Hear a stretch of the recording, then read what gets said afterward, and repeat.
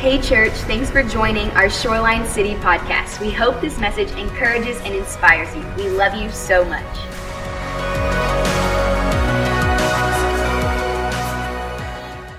Hello, Shoreline City. I am so incredibly excited about this weekend. Honestly, my heart is filled with anticipation about what God is going to do in us and through us today. Thrilled. All of you are here. Just so you know, God has a plan and a purpose for today in your life and in mine. I'm fired up for a bunch of reasons. Number one, you're here. But number two, we've got Cultivate right around the corner. I know you just got to hear a little bit about that. I want to make sure every woman in our church buys a ticket. Make sure you are a part of this conference. Your life will not be the same. We've been praying for you. And honestly, we're trusting for God to do amazing things in every single heart that is there. Don't forget about our winter schedule. We're ending our fall schedule, going to our winter schedule now. This winter schedule, all Sunday services will be the same. It'll be Saturday night that will be adjusting. Maybe you've seen that on Instagram, on Facebook, or somewhere that we've posted it. But make sure you remember that, because next weekend is when all of that begins. Again, I want to say a big hello to all of our guests. Can we clap our hands one more time for all of our guests? Yes, make sure every one of them feel right at home. I want you to know we love you. We've been praying for you, asking for God to do great things in your heart and your life. You are part of this family, okay? So whether you like it or not, you've got a whole bunch of new family members. We are in your corner cheering you on. What we're going to do today is take out some time and open up this Bible. And today we're going to do something that I'm excited about. We're going to reach into what we would call the Old Testament. We're going to be reaching into Judaism, if you will, or the roots of Judaism. And a lot of you know this. Christianity actually has its roots in Judaism. So today we're going to reach into one of those stories. Now, what a lot of people don't always know is that the Old Testament is not just a bunch of stories. It actually is the story of Jesus, and it keeps pointing us to him over and over and over again. As a matter of fact, maybe you've heard of the story of David and Goliath. Well, a lot of times we insert ourselves into the story and we say we're David, and then the issues and the problems of this world are Goliath. And that's definitely one way to read the story. But an even better way to read the story is to understand that Jesus is our David, and Goliath is the sin and the shame and the condemnation of this world. And our Savior came to break that, kill that, chop the head off of all of that sin, death, and destruction. Again, there's Jesus in the story. So we're going to jump into this passage of scripture here, and we're going to see Jesus in this story. You're definitely going to see yourself as well, and I'm going to see myself. But more than anything, we're going to see our glorious Savior and how he wants to change us and transform us and make us more into who he destined for us to be. So if you have your Bibles, open up with me to Daniel chapter 3. Daniel chapter 3. We'll put the scriptures on the screen if you didn't bring your Bible so you can follow along with us. Daniel chapter 3, beginning in verse number 1. It says, King Nebuchadnezzar, that's a mouthful for a name for sure, but King Nebuchadnezzar made an image of gold, 60 cubits high and 6 cubits wide, and set it up on the plain of Dura in the province of Babylon. He then summoned the satraps, prefects, governors, advisors, treasurers, judges, magistrates, and all the other provincial officials to come to the dedication of the image he had set up. Skip down with me to verse number 4.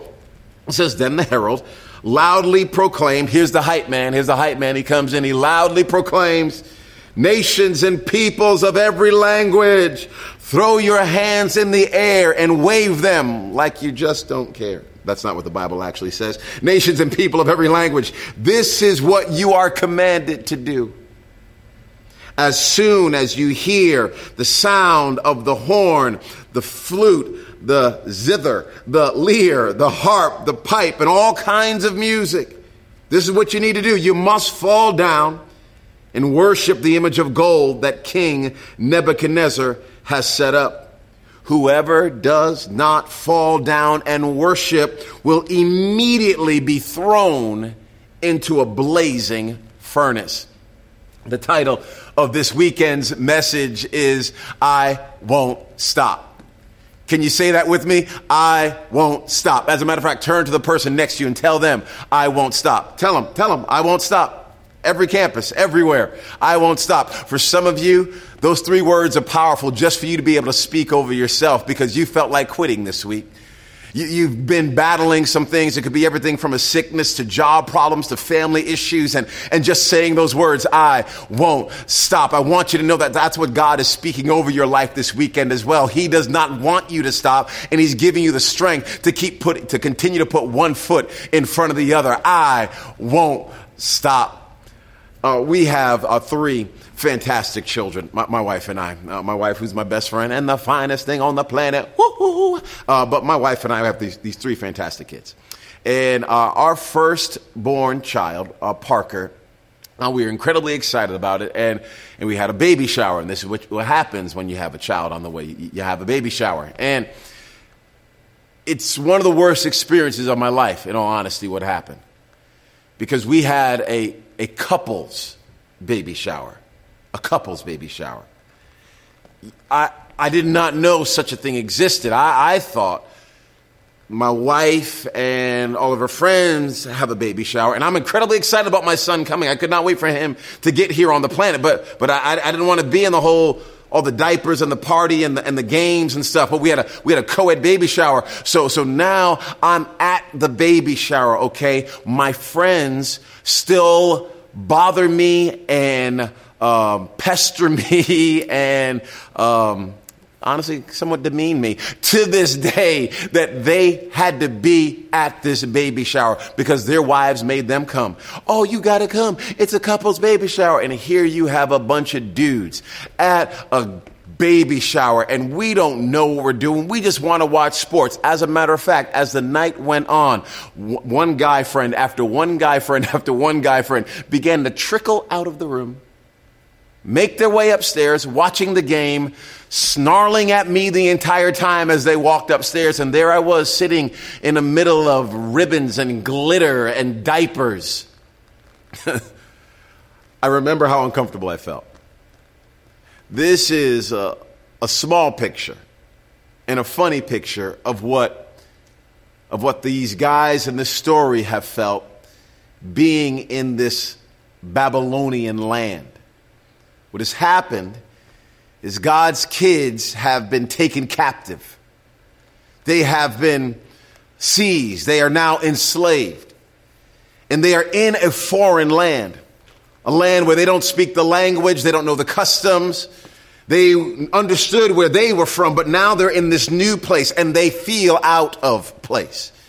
And they are being forced to learn all types of new things and new ways. And they are actually even being forced to begin to worship new gods. And this King Nebuchadnezzar is on a power trip and he builds this massive statue celebrating himself. And these Jewish people who have one God are now being called upon to bow down to what we would believe and they would believe is a false God.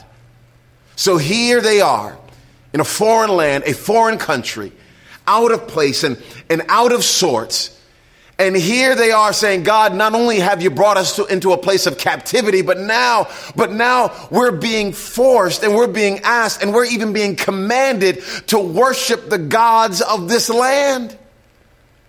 Sometimes when you find yourself in a spot that's incredibly frustrating and you're not sure, God, why am I here? Why would you even allow me to be here?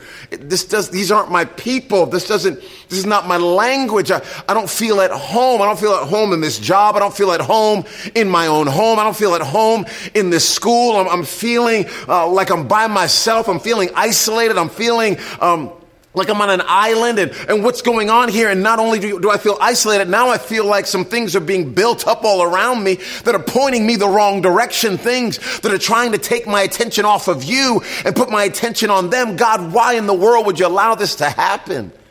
The reality is we can ask God why he allows things like these idols to be built. But one of the answers, honestly, is God has always allowed, we see in the scripture, idols to be built. I think one of the things God is wondering is, do I have anybody that won't bow? I know I have idols that will be built, but I'm wondering, do I have any sons and daughters? Do I have any children of mine that will hear the sound of their generation and not bow down to it, will still say, my life and my purpose is not found in the culture and the whims of this day, but my life and my purpose and my identity is found in the person of Jesus Christ? Do I have any sons and daughters of mine on this earth that won't bow? And here in this story, we discover in just a little while, and those of you who are familiar with the story know about these three guys named Shadrach, Meshach, and Abednego. And these three guys hear all of this noise and they hear all of the sound of the trumpet. But these three Jewish men who have been put in a land that is not their own and have learned customs that are not their own, but have been elevated to positions of prominence. But here they are and they're being told to bow down to an idol. And they know we don't bow down to idols. So whenever all the music takes place and everybody bows, these three men, they keep on standing. They stand shoulder to shoulder. I wonder, do you have any friends in your life that will stand with you shoulder to shoulder? Do you have any friends that will be there with you and say, I have your back and I know what our culture is telling us to do, but I'm with you and you're with him and I'm with him. So we are together. So we're going to keep on standing here regardless of what comes our way. Do you have any friends with you that will stand by your side when our culture is saying it's okay to have a side piece? It's okay to maybe flirt with somebody at the office. Do you have some other men in your life that will say, no, I'm not bowing to the culture. I honor my wife even when she's not around.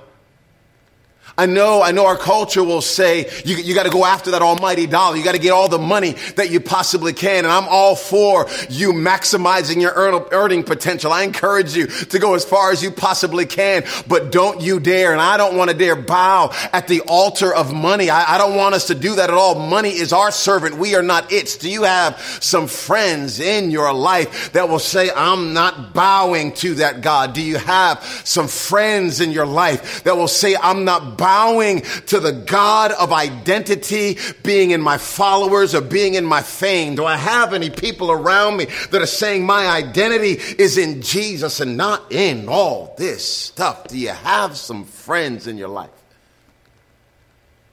that won't bow? Are you that type of friend that won't bow? Are you that type of friend that will hold up the ones around you as well and say, hey, let's stand strong here. Let's keep our eyes fixed on Jesus. We're in a time as a church right now of prayer and fasting, leading up to our Cultivate Women's Conference, and also praying for God to move in amazing ways in our city and community, in the lives of our peers and our neighbors and our friends and our officials and our leaders. In this time of prayer and fasting, it's an opportunity for you to get around some people and learn how not to bow to culture. Because some of us have had patterns in our life where we're going good for a while, but the second that he has to be just good looking enough calls, we can find ourselves bowing to things we don't want to bow to. When that one girl reaches out to us, when that one kind of job, when that one person gives us attention, we find ourselves getting distracted so easily. That one text from that one person that we know we need to delete that number, but we don't delete it, just hoping that maybe they'll reach out one more time. We find ourselves bowing in ways we wish we would have never bowed. I'm asking, do you have some friends in your life? This is a great time during this prayer of fasting to say, hey, I'm going to get some people around me and trust for God to reinforce in my soul the strength that I need so that I don't bow. Friends like this are critical in your life. So we have connect groups. That's why we have serving teams. That's why we're asking you to go through Growth Track. That's why we're asking you not to do life alone. But you know something else? Not only are friends critical, you see that here. I also want you to know in this passage of scripture, in Daniel chapter 3, we also discover that critics are actually critical to your success. Now, I know this is not popular, but critics are an important piece of who you are. Why? Earl, what are you talking about? Critics. Daniel, in this book of Daniel, Shadrach, Meshach, and Abednego, they had some critics. They had some guys that saw that they weren't bowing. And these guys saw that they weren't bowing, so they went to the king and told the king that these three men didn't bow. And those three men ended up in front of the king, about to be thrown into a fiery furnace. We're going to look at this passage of scripture in just a moment. But their critics put them in a place of prominence. Their critics helped them get there. Why? What do critics do? What you and I need is we need someone or something working against us so that what God has put in us can be pulled out of us. Did you hear that? You and I need someone or something that's working against us, because that resistance, that fight actually begins to work on something that God put on the inside that can now be pulled out. You would not even know the fight that is in you unless you had to be in the fight in the first place. So don't you dare begin to think that God is not against you because you're in a fight. The fight is actually the thing to remind you that God is on your side and actually wants to use your life for his glory. Every single person that I respect, every single person in scripture that has done anything significant, every single one of them had a fight. Every single one of them had resistance. Every single one of them had someone coming against them. Hey, I'll tell you this. In Jesus' life, there is no resurrection if he's not betrayed. Did you catch that? Did you see that? Because as I'm studying this, my heart is being encouraged, because I'm always trying to avoid and go around and go underneath and go over all the critics. But little did I realize that the critics are actually part of the plan. They're actually a springboard to where God is trying to take you. So don't you dare just run from them. Matter of fact, step into it. When you and I see Jesus being betrayed by Judas, Judas walks up to him and gives him a kiss. But that kiss, even though it was really a stab in the back, is what propelled Jesus into his future. And you and I are now saved because our Savior was betrayed. There is no empty tomb if there aren't a bunch of religious leaders that are so upset at Jesus and so jealous of Jesus. I'm telling you, the critics are there to help you. And I know it doesn't feel good, because I've had some critics in my life and it does not feel good at all. I've heard some things that people have said and I'm like, what in the world? You must not even know me. But I don't really care about that anymore, because now I'm realizing that these folks are just there to allow God to pull out of me what he already put on the inside of me. Church, get your fight back. That boss does not own your life. That family member does not own your destiny. Your call is not in just in all the muck and the mire of life. God is using the struggle and the pain and the problems to help you become who he called you to be. This is part of the gospel of Jesus Christ. This is not just rainbows and Skittles and you and I running around on unicorns. This is the gospel that says no matter what comes your way, God is still able. He's still able. I won't stop. Okay, so these leaders, okay, I'm excited. I'm excited. Okay, I'm excited. Go with me to verse 13, Daniel chapter 3, verse 13. Okay, after those critics tell Nebuchadnezzar about Shadrach, Meshach, and Abednego, about these three friends not bowing, Nebuchadnezzar is furious. Verse 13, furious with rage. Nebuchadnezzar summons Shadrach, Meshach, and Abednego. So these men were brought before the king. Nebuchadnezzar said to them, is it true, Shadrach, Meshach, and Abednego, that you do not serve my gods or worship the image of gold I have set up? Now when you hear the sound of the horn, the flute, the zither, which I love that name, by the way, the lyre, the harp, the pipe, and all kinds of music, if you are ready to fall down and worship the image I have made, very good. But if you do not worship it, you will be thrown immediately into a blazing furnace. Then what God will be able to rescue you from my hand? Watch this. I'm going over to verse 18. But Shadrach, Meshach, and Abednego replied to him, King Nebuchadnezzar, we do not need to defend ourselves before you in this matter. If we are thrown into the blazing furnace, the God we serve is able to deliver us from it. Oh my goodness. Thank you, God. Is able to deliver us from it. And he will deliver us from your majesty's hand. Verse 18. But even if he does not, we want you to know, your majesty, that we will not serve your gods or worship the image of gold you have set up. Okay, I'm trying not to run around the room right now. They are faced with the king's demand and decree to bow. I see the three friends being summoned by the king. They're all talking. What are you going to say? What are you going to say? What are you going to say? What are you going to say? And they all decide, we're not bowing. We're not bowing. We're not bowing. So they let the king know God's able to deliver us. But even if he doesn't, can I just talk about for a second the type of faith that does not just believe that God can, but the type of faith that will believe even if God doesn't? That even if the job doesn't turn around, even if the money doesn't come through, even if the healing doesn't happen the way I want it to happen, even if,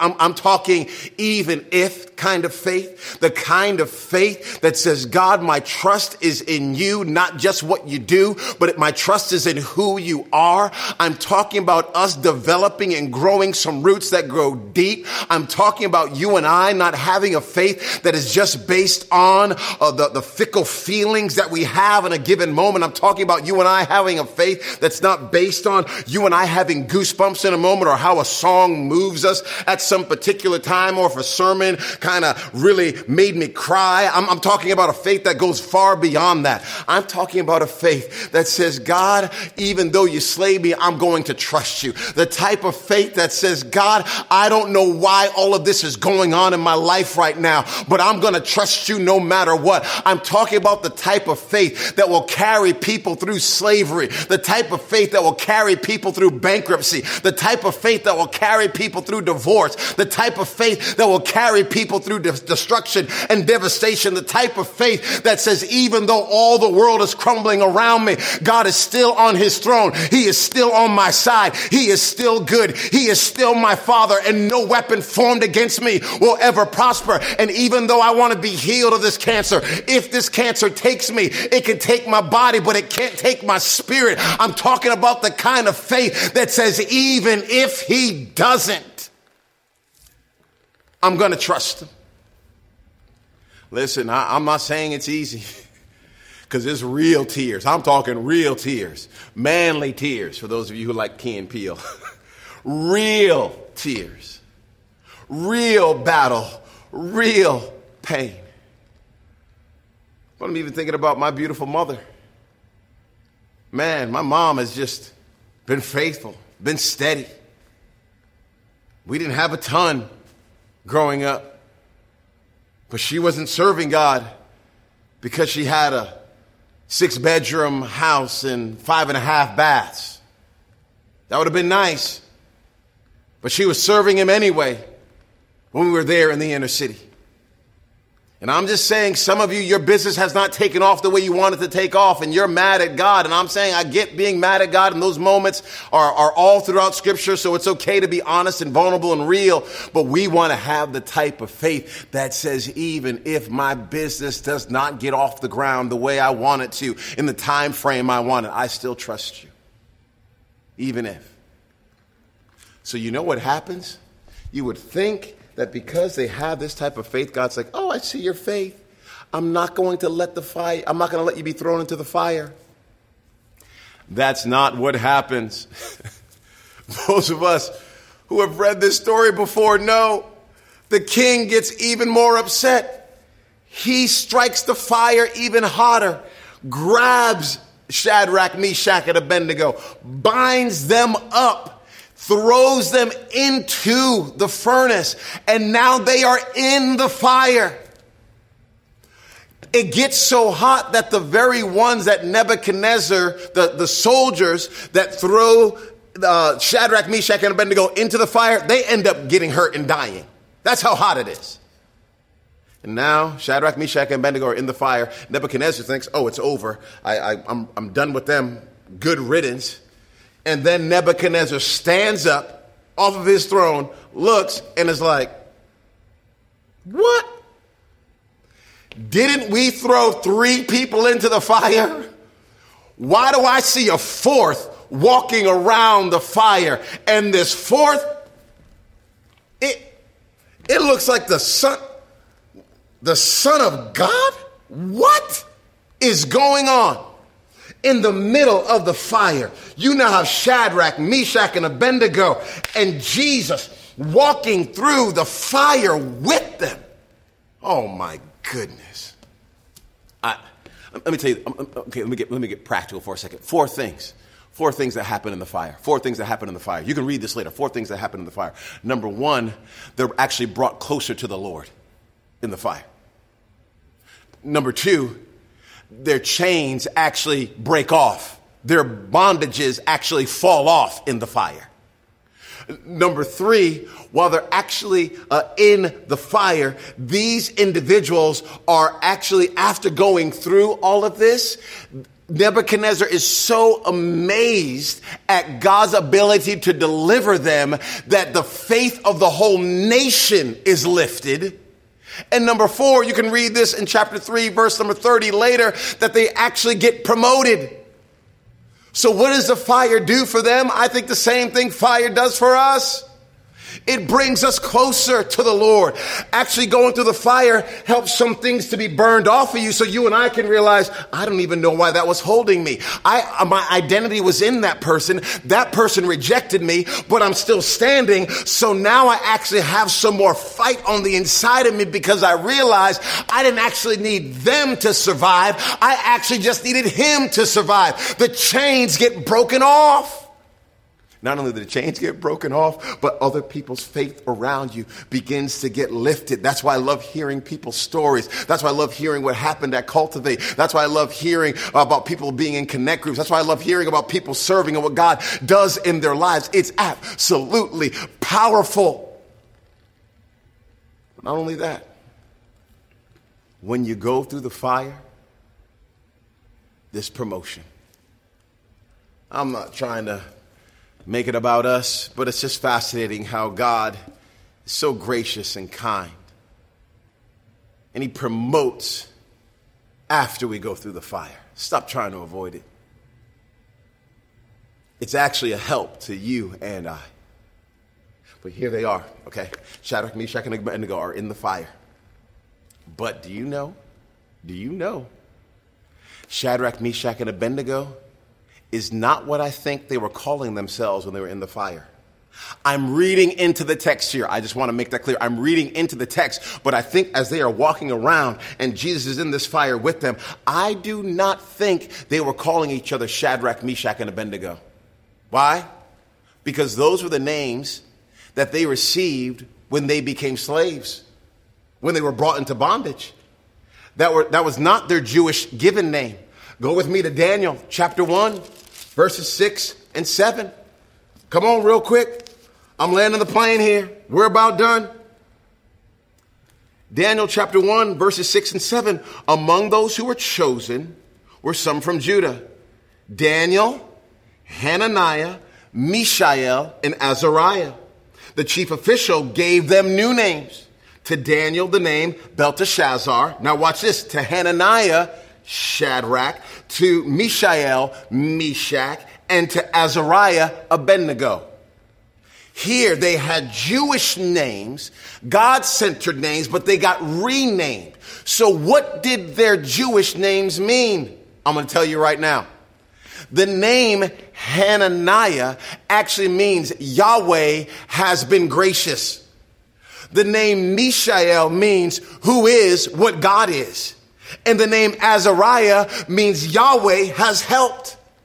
So here they are walking through the fire, and I cannot believe that they're calling each other by their slave names. I gotta believe that they're calling each other by the name that the God of heaven gave them. And that name is Yahweh. You've been gracious. Even though I'm in the fire right now, you've been gracious. Even though I battle so much, you've been gracious. Even though I've taken so many hits, you've been gracious. They're saying Mishael, which means who is what God is. This fire is not greater than our God. This problem's not greater than our God. This money issue is not greater than our God. This family drama is not greater than our God. Who is what God is. And not only that, Yahweh, he has helped us. He has carried us. He has sustained us. This is what I think they were calling each other. Honestly, when they're in the fire, when you and I are in the fire, the setback is actually a secret weapon that God uses to advance his cause.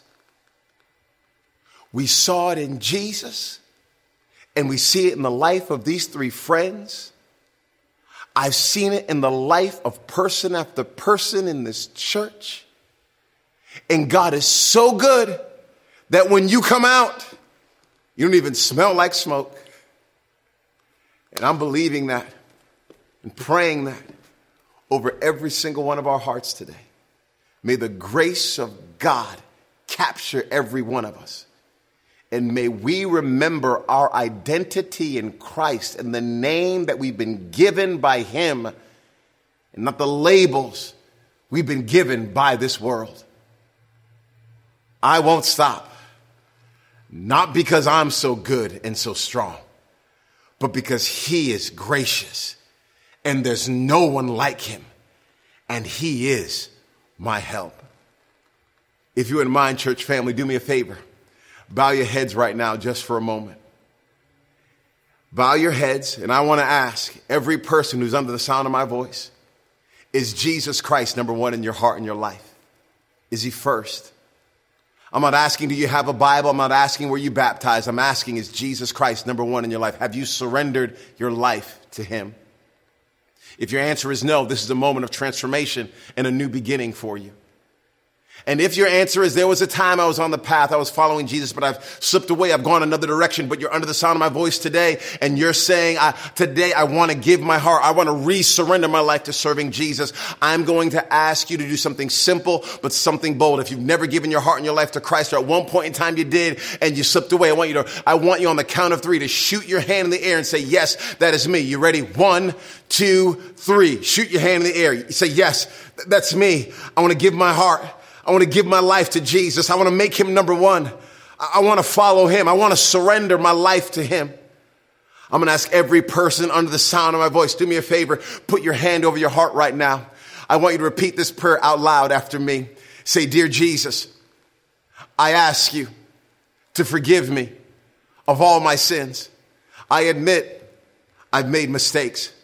And today I give you my heart. I give you my life. Give me the power to live for you in Jesus' name.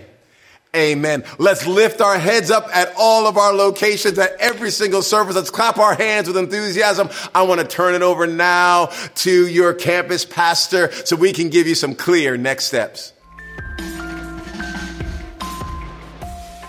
Thank you for tuning into the Shoreline City Podcast. We hope you enjoyed the message. If you gave your life to Jesus today, we'd love to meet you and hear your story.